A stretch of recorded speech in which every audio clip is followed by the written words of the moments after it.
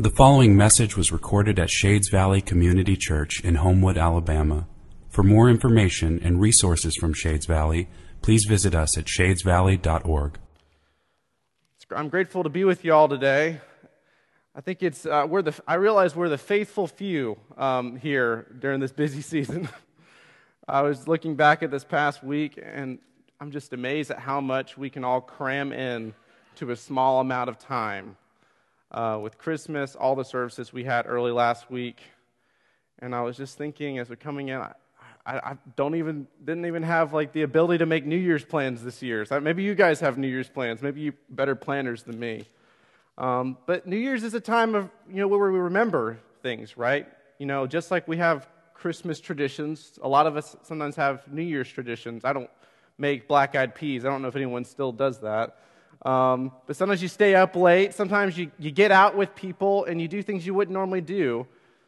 But there's also this other ritual that we do where we look back at the year and we see, okay, what happened?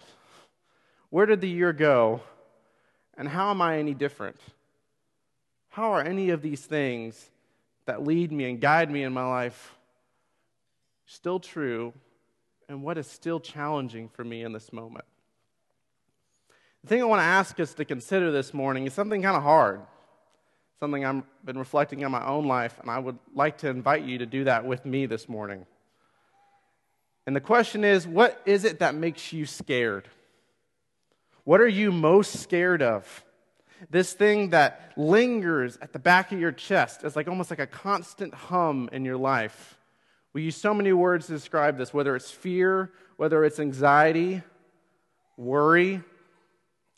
But what is that thing that is lingering inside your experience each and every day that is so hard to let go of? The world is a dark place, and you don't really have to look too far. Whether at any of the news we look up, you find story after story of pain, abuse, and injustice. In the midst of all this, there's this big question of what is right, what is true. And these are all things that are global, social, big picture things, right? But in the midst of all these things, there's you and there's me. There's the person next to you on both sides, and there's this personal fear underneath it all. One example of this for me is blindness. I've always been really scared about being blind. I don't know if you've thought about this before. It terrifies me. In high school, I had this experience where I had an allergic reaction in my eyes. I was wearing contacts. I don't wear contacts anymore because of this experience. I had an allergic reaction to this contact solution. And I had cornea abrasions in both my eyes, and I was essentially blind for a night. Completely blind, and best yet, it was Halloween. So just imagine all the activity on the streets, and I was scared. Had to wake up every hour putting ointment on my eye just to kind of help soothe the pain and let it heal. It was a scary experience, and that thing is still with me. That fear is still with me, hiding underneath the surface. The scared, the fear, the worry, the anxiety. And they all emerge and pop up in different ways in my life for different things I'm scared of and different things you might be scared of. And they influence the way I respond to the people in front of me, to the situations in front of me. Earlier this fall, I started working as a chaplain at a hospital in town. And so I've learned several things along the way. The first thing is how they teach you how to be a chaplain, which is good. It's good teaching. And one of the there's many things, but one of the second things that's really stood out to me is this question of how do you care for someone who's scared? How do you care for someone who's scared? And there's a couple things that, I talk about with the other chaplains. If someone's scared, you want to offer them support. You want to comfort them. You want to show up for them. You want to encourage them. You want them to know that they're not alone in the midst of their experience and that everything they've experienced in the past can help them in the present. And Isaiah 43 this morning, where we're going to be spending the majority of our time, has a lot to say about this. The first two words of our passage this morning, if you would look at me, is "but now," which is this big expression of everything that Isaiah has already said. And Isaiah is a really big book. But it's a striking transition for Isaiah from what he's been saying earlier in Isaiah to now in Isaiah 43. It's a transitional moment, and we're in a transitional moment. The old year is passing away, and the new year is coming. Jonathan preached from Isaiah last week, and he basically tried to distill a lot of Isaiah by these two main themes, these themes that keep bouncing back at each other, if you remember: judgment and hope, a verdict for sinfulness, and a victory for grace. And Isaiah's prophetic witness through the entire book stretches through all these different experiences Israel has as a people, from resisting God and rebelling, and then all of a sudden becoming exiles in all these different parts of the world by different rising empires in history. And one of the parts of Isaiah that just kind of really resonates with me with this passage is Isaiah 5, and it's a song. It's a song about a vineyard. So I would like to read just part of that song with you in Isaiah 5. Let me sing for my beloved my love song concerning his vineyard. A vineyard, which is supposed to represent Israel.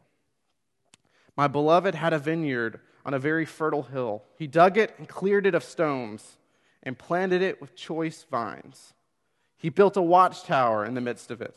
This is God building this vineyard for the people of Israel. And then he says, and now, O inhabitants of Jerusalem and men of Judah, judge between me and my vineyard. What more was there to do for my vineyard that I have not done it? It's the perfect setup. It's the perfect place to live, to find communion and rest with God. And then it turns. And now I tell you what I will do to my vineyard. I will remove its hedge, and it shall be devoured. I will break down its wall, and it shall be trampled down. This is the state Israel is at the time of Isaiah. And Isaiah is called, and his calling is not a very promising one. You can look in the next chapter. I'll kind of paraphrase it for us a little bit. But Isaiah is called, and this is exactly what he's told by God, that the people that he's being called to minister to, they will not hear and they will not understand. They might think they see, but they do not perceive. Their hearts are dull, their ears are heavy, and their eyes are blind. Only if they turn away from their sins can they find healing and redemption. It's hard for me to feel like Isaiah said, sign me up. That's where I want to go. And he was faithful to the Lord to do this work, but it doesn't sound good. And they've been taken away through all these different places of the world, so much pain, so much suffering, not where they thought they would end up being as the people of God. And then there's the turn that I'm talking about, the turn. It starts in Isaiah 40, and 43 is connected to that, where Isaiah says, comfort, comfort my people. Speak tenderly to them. The war is coming to an end, and they will be pardoned. This is God's message to the people of Israel. And then, like that passage that was read towards the end of Isaiah 43, in verse 18, remember not the former things. Behold, I am doing a new thing. I certainly would like a new thing this year. But what is this new thing? And what does it matter for us today? You might be going into this new year thinking, this is not the way I thought I was going to start the year. I thought that 2018 was my year where everything was going to get put back together and perfect. Maybe you're not in the job you thought you'd be. Maybe family didn't look like the way it looked like for you. Maybe as the days and weeks go by, you find you have more time than you want and you don't know what to do with it. And there might still be that fear. Whatever that is for you, that's still lingering.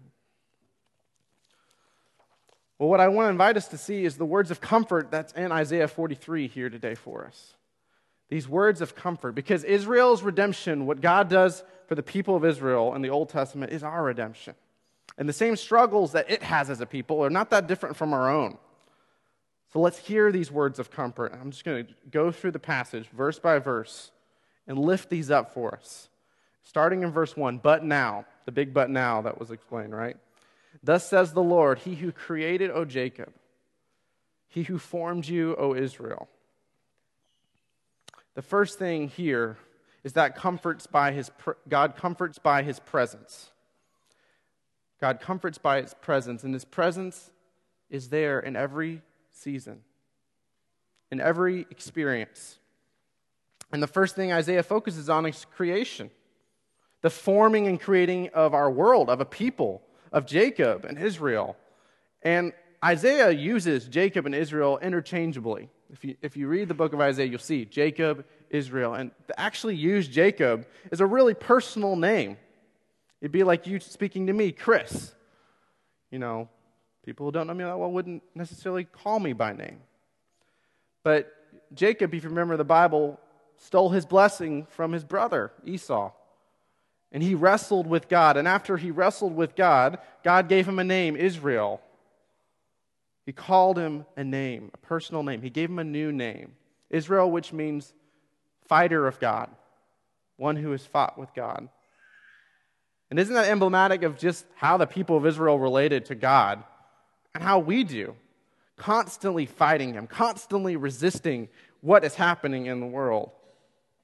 God points to His creation. And then the next part of verse 1, He says, and this will just be the refrain of this sermon, and hopefully the word of comfort today, fear not. Fear not, for I have redeemed you. I've called you by name. You are mine. These are these personal things that God is calling out to the people that feel completely rejected, that feel like they have been forgotten in a world that is not Jewish, that is not about Yahweh. Fear not. He has called them His. And then he goes through all these different experiences, that God is present in every experience. Going into verse 2, when you pass through the waters, I will be with you. And through the rivers, they shall not overwhelm you. And when you walk through fire, you shall not be burned. And the flame shall not consume you. This is every experience. And as I read these things, I can't help but think of Joshua leading the people into the promised land as they're moving to cross over the Jordan, that the raging waters suddenly go down small and allow the people to pass. Or this whole idea of fire that doesn't consume you. I think of Hananiah, Mishael, and Azariah, the 3 exiles in Babylon and Daniel, who go into the furnace faithfully and come out unscathed. These are some of these experiences I think that Isaiah is speaking to. In the next verse, we move from God's presence to God's protection, future and past. For I am the Lord your God, the Holy One of Israel, your Savior. I give Egypt as your ransom, Cush and Seba in exchange for you. He's protecting them, and He's protecting them against all these different peoples that they know about. Now, as He's talking about it, that God is saying that you are so much more valuable than all these different peoples. Yes, they might be bigger, or you think of Egypt, one of the more established countries in the ancient world. Yes, they might have more wealth and riches and notoriety, but you are mine. You are precious to me. That's his next words, right? Verse 4, because you are precious in my eyes, and honored, and I love you. Wherever and whoever. Israel is precious to God. He honors them and He loves them. I want that to be true for me. I want to be precious, loved, accepted, protected. It's easy, and I don't know what your experience is of church, but it's easy to take for granted this special relationship we have with God. This special relationship we had as the people of God. Because in the church, everything becomes assumed over time. All these different truths become assumed. And yet we have access to a God of infinite power, ability, and presence who relates to us on this personal level. That we can step into it and pray, and He hears our prayers. And even before we pray, He knows our thoughts, minds, and feelings. I don't want us to lose track of that, to miss that. Because, like Israel, God loves us as His own. The next thing I want us to look at is that we had God comforts by His presence. by his protection, future, past. And then God comforts by his promises. And what we see in the next few verses is that God's powerful over any other power in the world. That anyone who opposes him, he has dominion and sovereignty over this. He reigns over the world. Verse 5, fear not, for I am with you. I will bring your offspring from the east and from the west. I will gather you. I will say to the north, give up. To the south, do not withhold. Bring my sons from afar and my daughters from the end of the earth. What he's saying is that I have the ability, even though you are a dispersed, scattered nation, to bring you home. That this is a homecoming, that wherever you might find yourself, however grim it might be, I can bring you home. He gathers his people back to Israel, as we know in its history. And I also think he works in different countries around the world, gathering people that they might find communion and fellowship with one another. This verse 7 just kind of caps off this section in a really wonderful way, saying everyone, basically explaining who God is gathering. Everyone who is called by my name, whom I have created for my glory, whom I formed and made. And it's the inversion of the first verse. That first verse, where instead this time it's the gift of a name for his call, created now for his glory, formed personally and intimately, like a potter working a piece of clay, putting pressure with his hands. And at this point, in the text, in the sermon, I want to ask, so what? Like, what's the point? How does this touch down for me? And Isaiah's answer to this isn't a very grounded, practical one. He starts talking about this dramatic courtroom. 8 through 13. It's about a courtroom where God is proceeding in relationship with his people and before all the different nations of the world.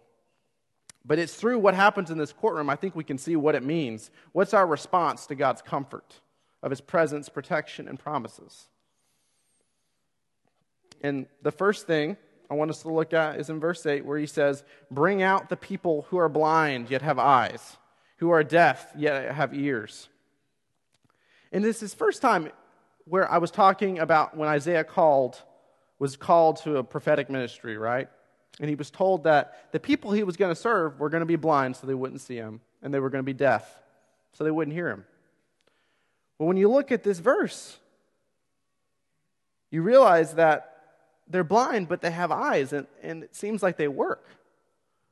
And they're deaf, but they can kind of hear. And so what's really being communicated is that Israel has the ability to see, but chooses not to. They could hear, but don't.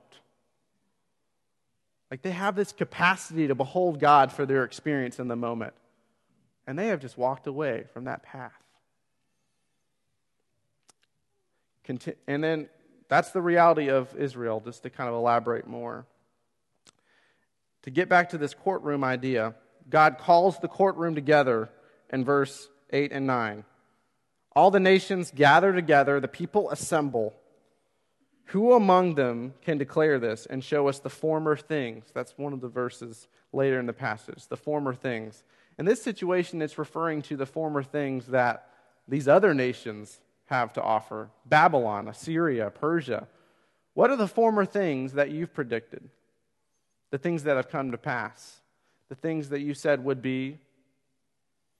And really, God's putting them in the corner because they have not predicted what would happen for their own empires. Empires rise and fall.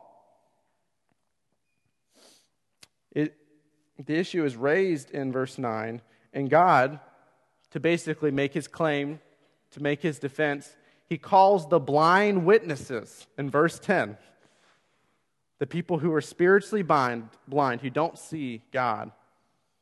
He says in verse 10, you are my witnesses to Israel, declares the Lord, and my servant, whom I have chosen, that you may know and believe and understand that I am he.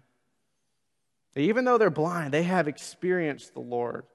And even though they've chosen not to see and hear all that they could have, God wants to use them, just like he wants to use me, just like he wants to use you. blind witnesses. And the rest of this section is this powerful assertion, a court-adjourned moment. We're supposed to feel the gavel clanging, slamming against the wood, that God says, there is no other judge in this world, only me. That I am the one who formed this people and all other peoples. No God has been formed before me, and no God will be formed after me. And then he goes back and says, proclaiming that my witnesses will bear forth as the means for how the world will know who I am, that they will know of my glory. And in verse 13 he says, from here on out, from henceforth I am he. There is none who can deliver from my hand. I work, and who can turn it back? And the answer is no one. No one can undo the things that I am doing. So kind of to sum up where we are at this point, that God comforts through his presence, his protection, and his promises. But what we're learning in these verses is there's a point to it. The point that all this comfort is so that we, you and I, as children of God, as part of the family of God, can boldly trust him. We can boldly trust him when our circumstances would tell us not to. In addition to boldly trusting him, that we would bear witness to the world of who he is, his glorious grace, his wonderful mercy, his power over every situation, and his desire to show mercy. You and I would bear witness. It's where the courtroom touches down into the community. It's not just this big, grand, poetic thing that we find in Isaiah often, but it touches down to our ever different life. We just wrapped up this series about vocational faithfulness, basically lifting up all these different vocations that you and I have. And it doesn't just come down to what we do from 9 to 5, but it's about everything of who we are, our roles in our families, and then this body, whether it's family, friends. And all these roles are the context in which we bear witness, in which we show God's love, in which we say, yeah, God has been faithful to me. The former things that Israel has is being delivered from captivity in Egypt, from seeing God again and again showing up and doing miraculous things and reminding them of his presence. And so the new thing, remember we're talking about the new thing, is that, yeah, I'm going to bring them back. I'm going to bring them back. But the greater new thing for them and for you and me is the promise of Christ. The coming of Christ, that we might fully receive God's comfort. Like God at the very beginning, he says, fear not, for I have redeemed you. There is this promise of redemption, but it comes through the sending of his Son, who perfectly reveals the loving and gracious character of God. That when we see Christ and we behold him in this season and every other season, we see the love of God. We receive the love of God. We do so as sons and daughters who are precious to God. And so instead of relating to them in distance, being withdrawn away from God, or in disobedience, pulling away from him, doing whatever we can to not be close to God, we instead relate to him in trust and communion. But how does this connect with any of us here in this room who don't feel the comfort? I've been talking about this great thing, which maybe you're on board with this. Wonderful. But I know in my life there are a lot of seasons I don't feel God's comfort. I have a lot more to worry about. Where did God's comfort go? It's when we read Scripture that we see patterns in different seasons, words of comfort for different times. And there's a pattern you see of renewal, of reflection, of remembrance. Israel does it, and we see the church and our history doing it. And it's normal. It's a normal thing to say, I'm just not feeling that. I'm not feeling that. My life is overwhelming right now. It's too many things. But that is exactly why we need to keep going to Scripture. That is exactly why we need to keep reading and keep praying, leading into the moment, asking God, where are you? Seeking out God's presence, which is there. His protection and provision, which is for you, and His promises, which will never go away. That we seek those out when we read Scripture. And even as we struggle for fuller joy. We struggle for a joy that no one can offer to us. You know, I grew up saying this over and over again to myself, what Paul says to the church in Philippians 4, but do not be anxious about anything.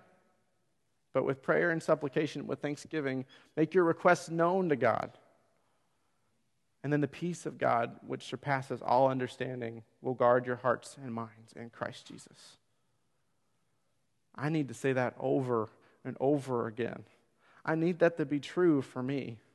One, I need to remember to be thankful. But there is a great deal I do not understand about this world. And I do need God's comfort. I need to see Him present. I need to see Him acting.